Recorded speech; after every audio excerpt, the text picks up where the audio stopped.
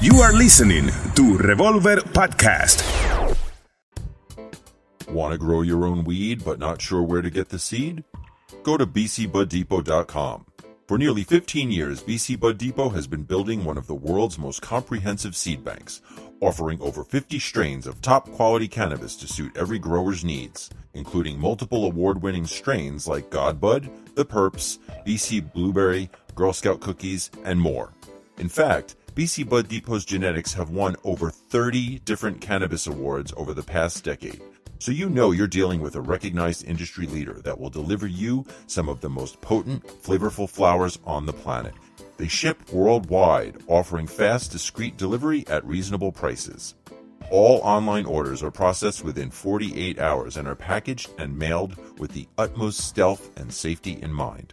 And if for some reason your order gets lost, damaged, or confiscated, BC Bud Depot will resend it at no extra charge, guaranteeing that every customer receives what they paid for.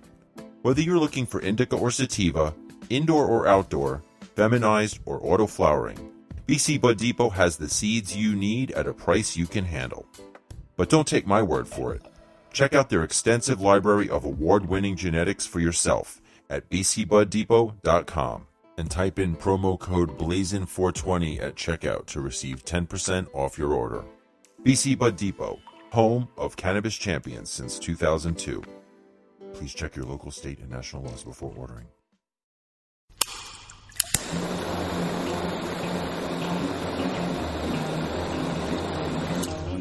It's time to roll up those joints, pack those bowls, and fire up those nails.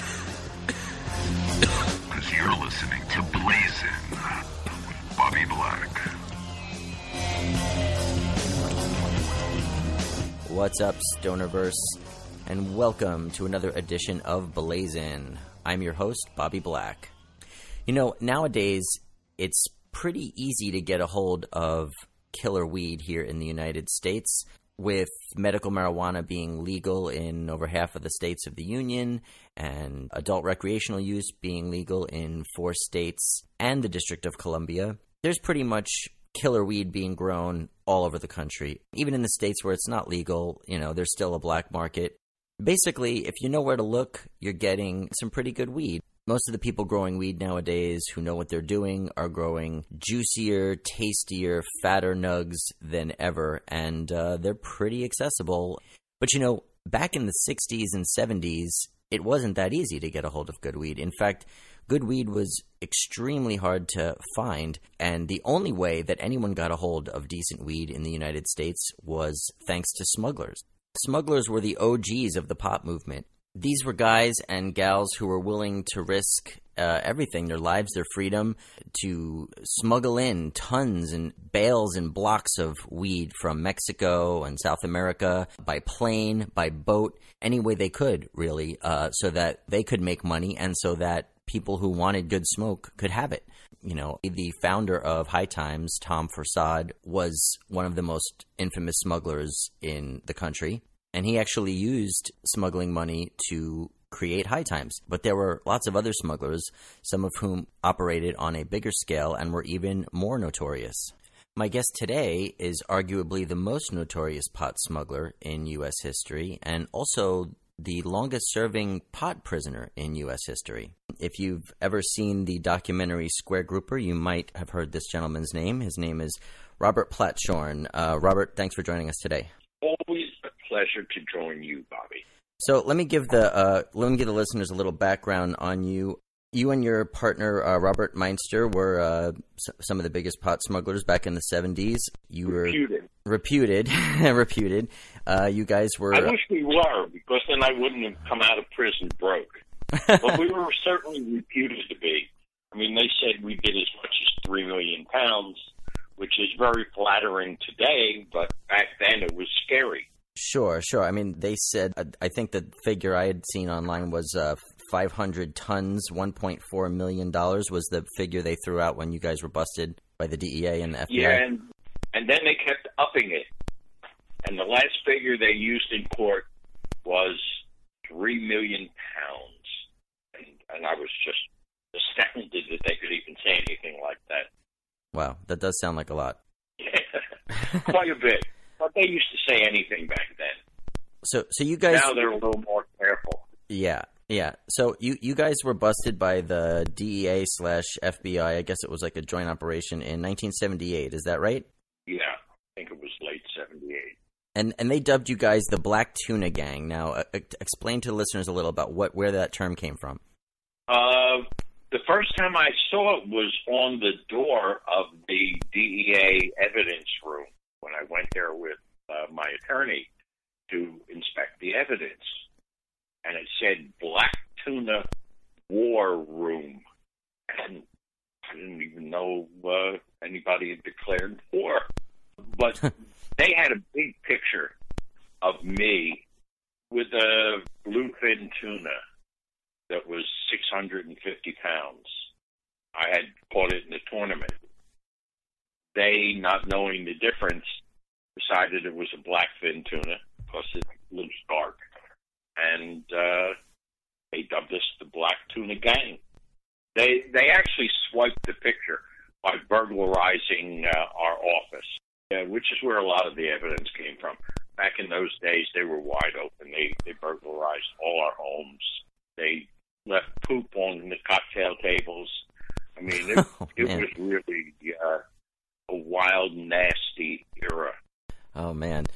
Tell me a little about, before you got caught, tell me a little about some of what you guys did, like your operation and runs you guys did. We brought everything out of the Santa Marta area, the near coast, and we were willing to pay a good price over there for the top end weed.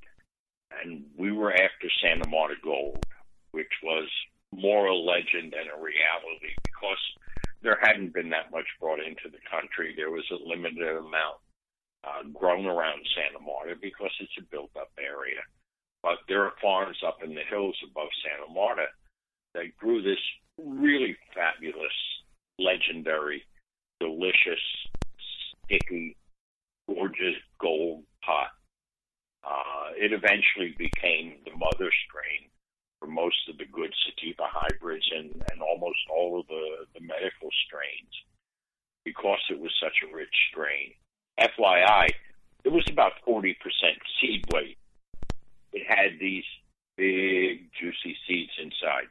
I know today most people have never even seen a seed, whereas back then it was part of the ceremony to sit there and clean out the seeds on a shoebox lid.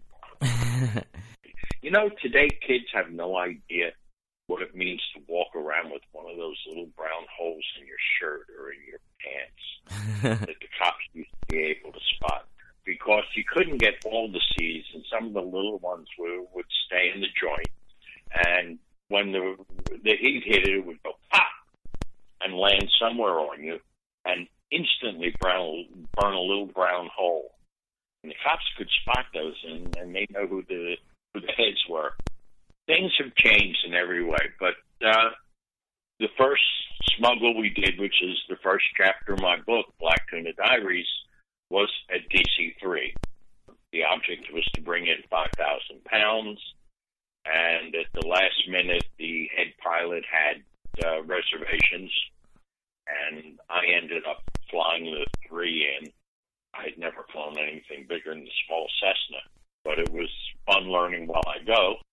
And we did a few plane loads, some small ones, 1,400 pounds, 1,200 pounds. And then we got in boats.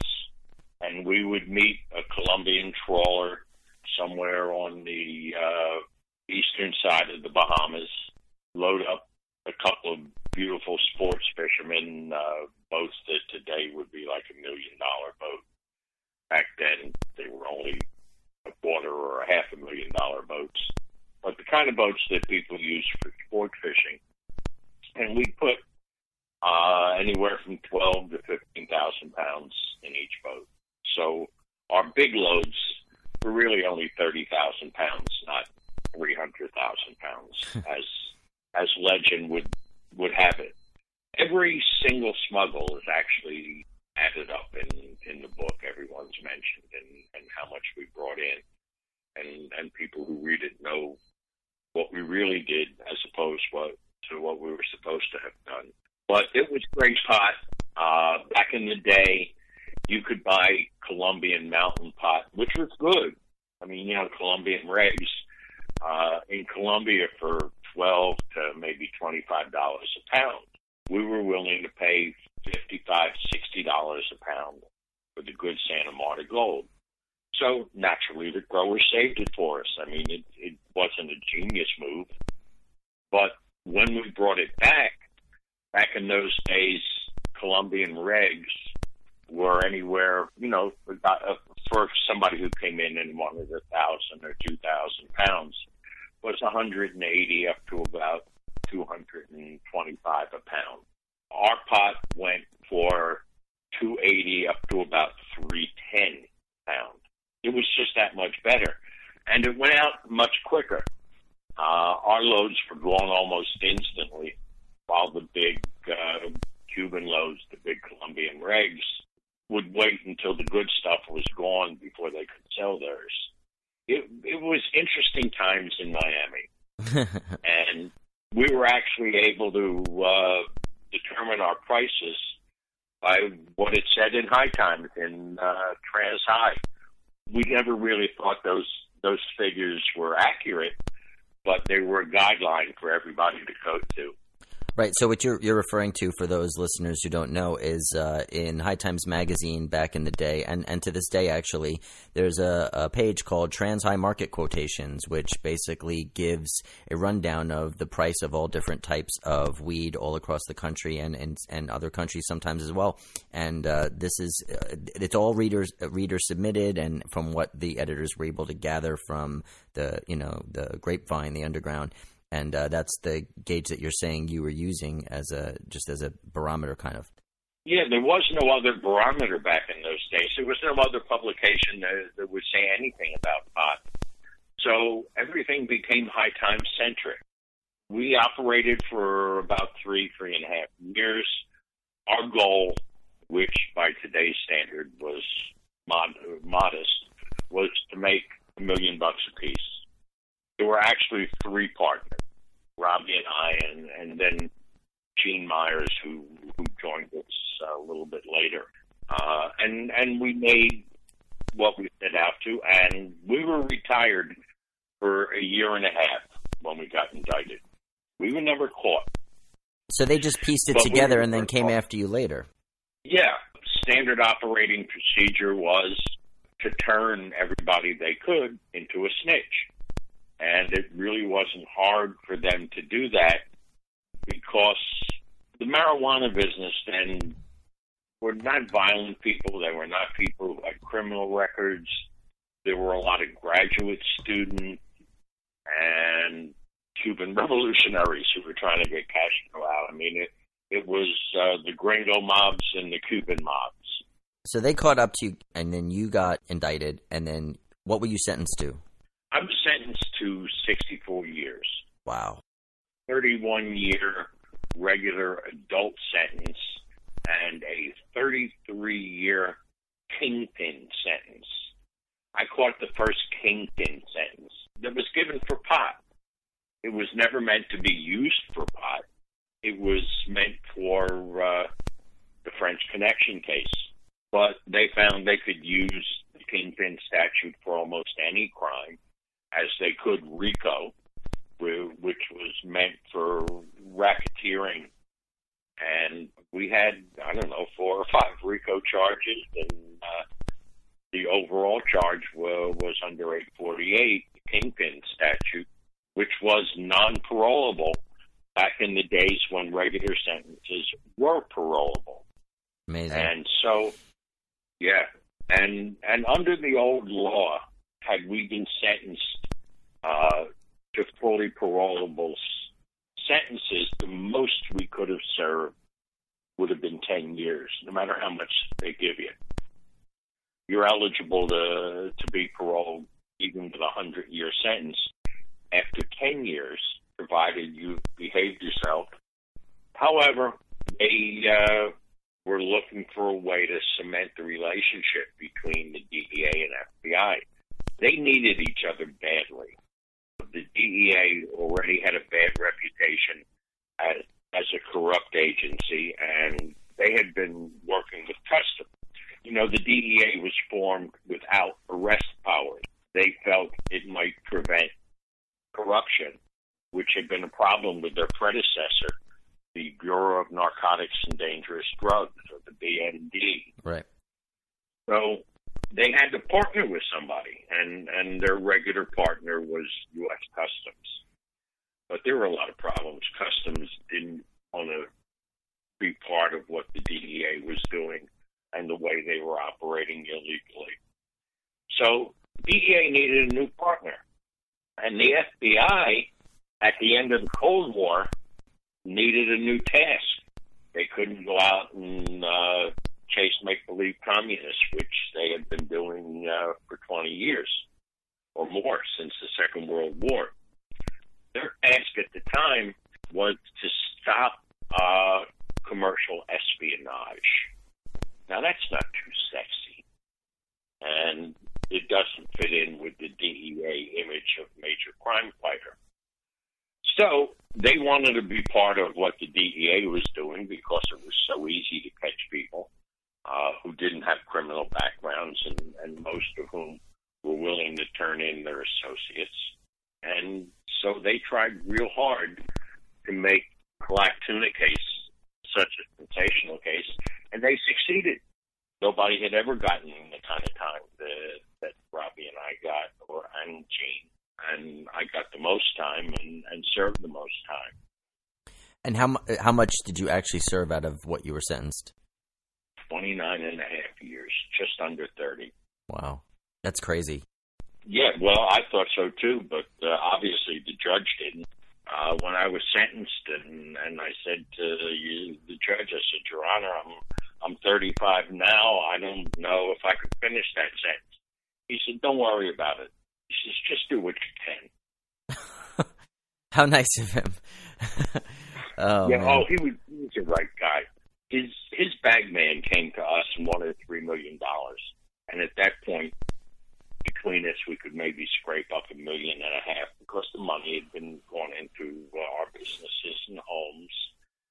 And he took that as an insult and said, yeah, they're going to be sorry. Yeah. And yeah, we sure were sorry. I remember when you got out in 2008, I was very aware of you, not only from the Square Grouper movie, but also from, High Times had covered you quite extensively over the years, interviewed you and covered your story, and had actually led, some of the charge to help try to get your sentence, reduced and draw attention to the injustice of your case. But I remember when you got out in 2008 and you and I ran into each other, I think it was at the Seattle Cannabis Cup, and you had just gotten out, and your very first thing on your agenda was to become an activist and to fight for legalization and to try to stop what happened to you from ever happening to someone else. And I just had nothing but the utmost respect for you and for that, and that's when you got heavily into activism and you started the Silver Tour shortly after that, didn't you? Yeah, I spent about 1.5 years looking for a niche where I could be effective. I'm a pragmatist, and I learned pragmatism in prison. You go for what is practical, for what you can achieve, and you take it in little pieces until you get what you want. I looked around, and I was very disappointed by what happened in California when Prop 19 went down the drain. I looked at the exit polls in all the counties in California. And the one thing that was abundantly clear is Prop 19, full legalization, would have passed were it not for seniors. And that kind of knocked me for a loop because that's my generation. We invented marijuana for white people and non-jazz musicians. We made top-grade weed available, and it became a popular thing. Before that, it really wasn't available. I mean, it was Tom Forsyth and my generation of smugglers that opened up markets all over the country and made people realize there was a good product available. But I realized then that nobody was talking to seniors. Nobody. They weren't included in the conversation.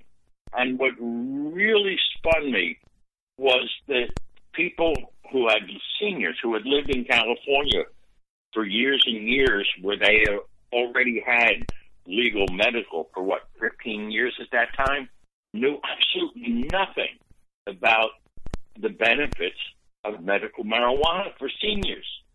Everybody knew, it was good to treat glaucoma, and everybody had a relative who needed it to counteract the chemo, but they had no idea how important it could be to their everyday life, and nobody was telling them.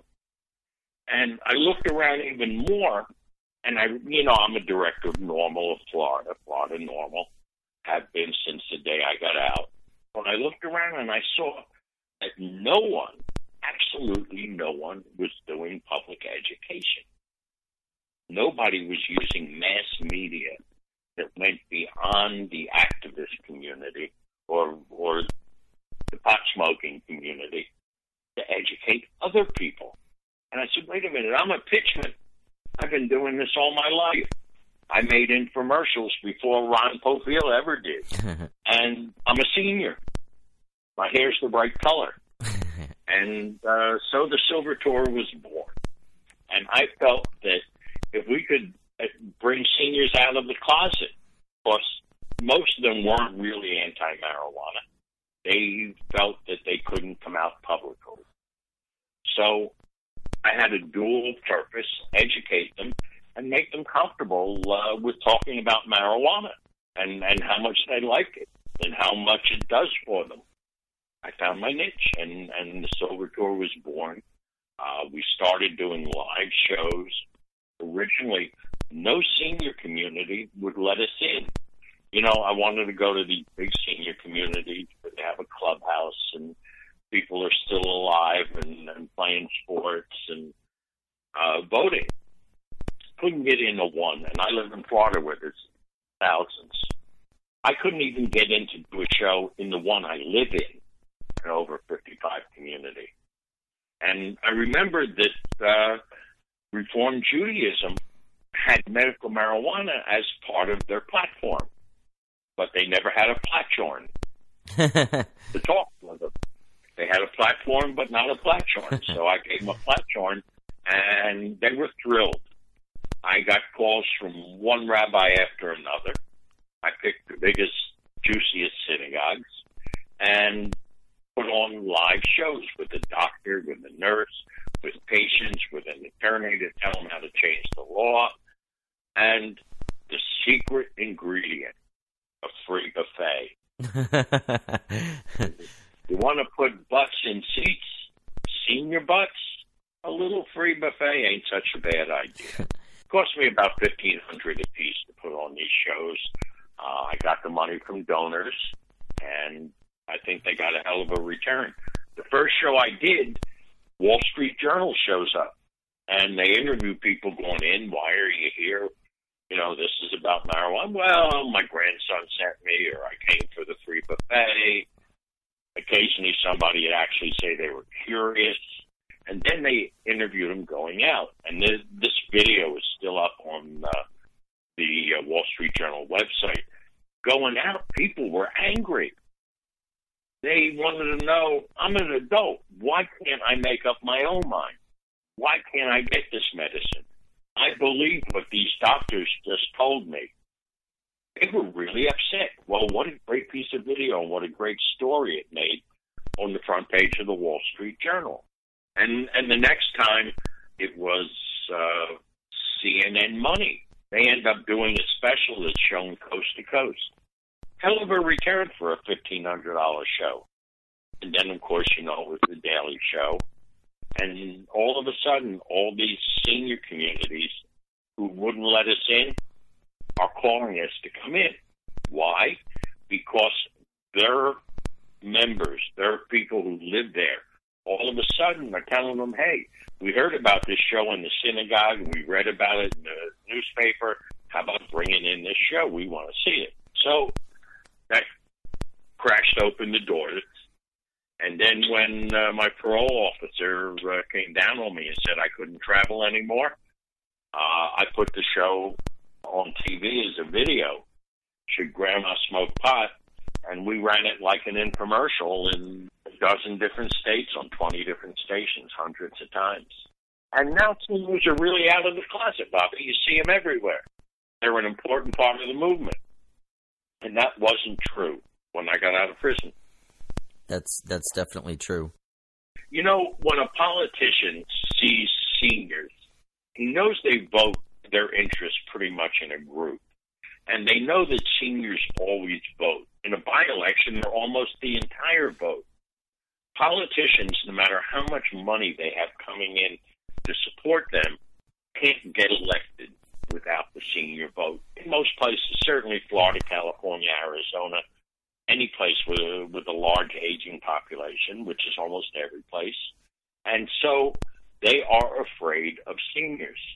You know, the Silver Tour took 150 seniors from the Northeast Corridor to Washington to lobby the House of Representatives.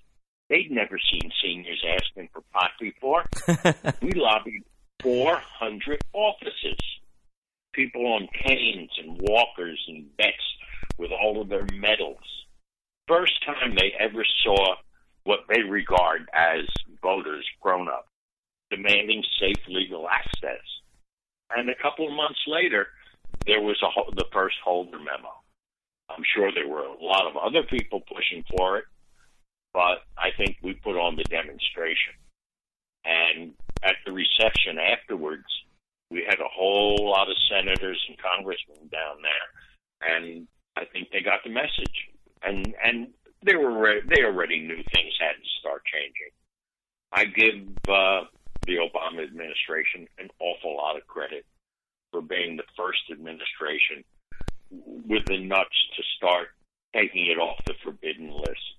The Holder memo, the second memo, to a guy like me who was in prison for 30 years for pot, that's a really big deal when no other politician or president really held out any hope whatsoever. You knew whoever got in was still going to come down on cannabis the way their predecessor had and was afraid. So I knew during the second term some good things were going to happen. And you can imagine what it means to somebody like me when a president said, I want everybody with a nonviolent drug offense to apply for a sentence commutation. Yeah. You know how incredible that is? And then it gets rid of the totally corrupt and inept board that you used to have to apply to for a presidential pardon or commutation, and who never entertained but a very, very few that pretty much had to fix in. I mean, it used to be you could buy a presidential commutation if you were rich enough. Anyway, what Obama's done is a big deal to me, and I think I know he made it possible for many states that were using the excuse we can't pass medical marijuana because we're afraid they're going to come arrest the governor and arrest the chief of police. You know, the feds are going to come. And that was their excuse. And after the Holder memo, that excuse was gone. So tell me what you have going on now. Obviously, the Silver Tour is still going, and I know you had told me a little while ago that you were launching a radio campaign down in Florida. Tell me about what you have going on now, looking into the future. Yeah, first of all, it's not down in Florida. Anything the Silver Tour's done has been done nationally. When we were running Should Grandma Smoke Pot on TV, most of the airings were not in Florida. It was in any state that really needed it or where we had a donor who was willing to pay for those TV spots. This year, 2016 is going to be a watershed year. We know we're going to make progress in a lot of states, but most people don't realize that the anti-marijuana people have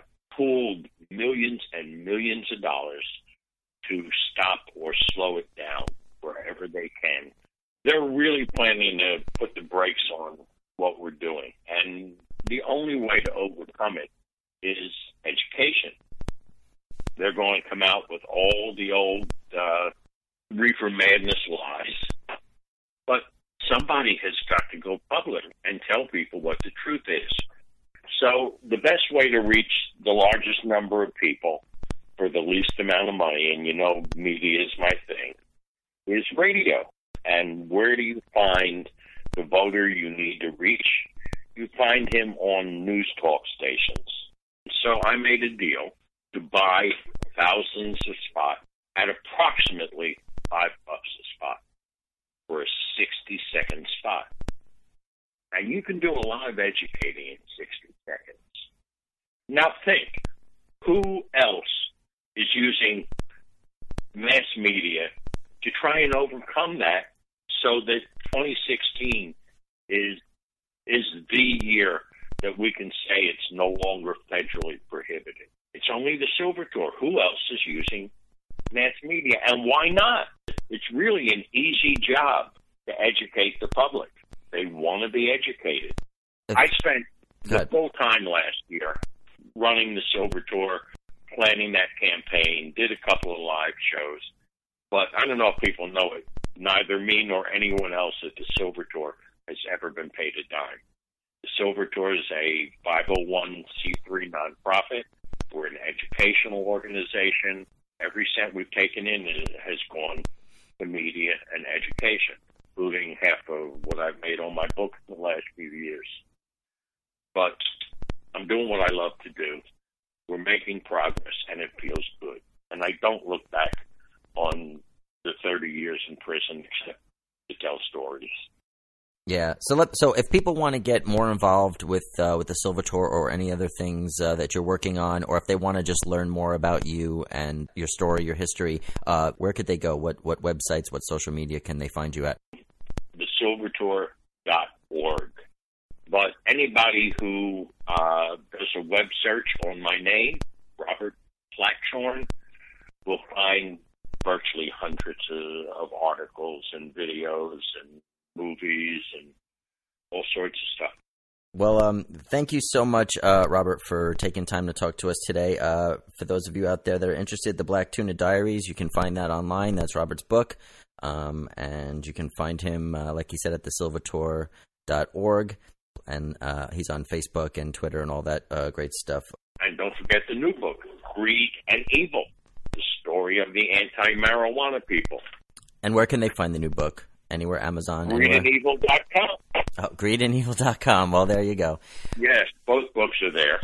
All right. Well, thanks so much, Robert. And again, Happy New Year to you. And to you, it's been a pleasure. Thank you for having me on. All right, well, that's going to wrap it up for this week. Be sure to follow me on Twitter at Bobby Black, on Facebook and Instagram at Bobby Black 420. Be sure to check out our Facebook page, facebook.com/blazingwithbb.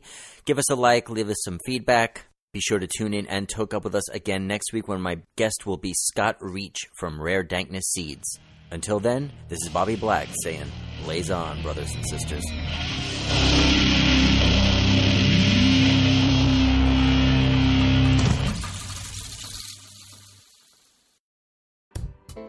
Want to grow your own weed but not sure where to get the seed?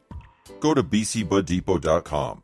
For nearly 15 years, BC Bud Depot has been building one of the world's most comprehensive seed banks, offering over 50 strains of top-quality cannabis to suit every grower's needs, including multiple award-winning strains like Godbud, The Perps, BC Blueberry, Girl Scout Cookies, and more. In fact, BC Bud Depot's genetics have won over 30 different cannabis awards over the past decade. So you know you're dealing with a recognized industry leader that will deliver you some of the most potent, flavorful flowers on the planet. They ship worldwide, offering fast, discreet delivery at reasonable prices. All online orders are processed within 48 hours and are packaged and mailed with the utmost stealth and safety in mind. And if for some reason your order gets lost, damaged, or confiscated, BC Bud Depot will resend it at no extra charge, guaranteeing that every customer receives what they paid for. Whether you're looking for indica or sativa, indoor or outdoor, feminized or auto flowering, BC Bud Depot has the seeds you need at a price you can handle. But don't take my word for it. Check out their extensive library of award-winning genetics for yourself at bcbuddepot.com and type in promo code BLAZIN420 at checkout to receive 10% off your order. BC Bud Depot, home of cannabis champions since 2002. Please check your local, state, and national laws before ordering.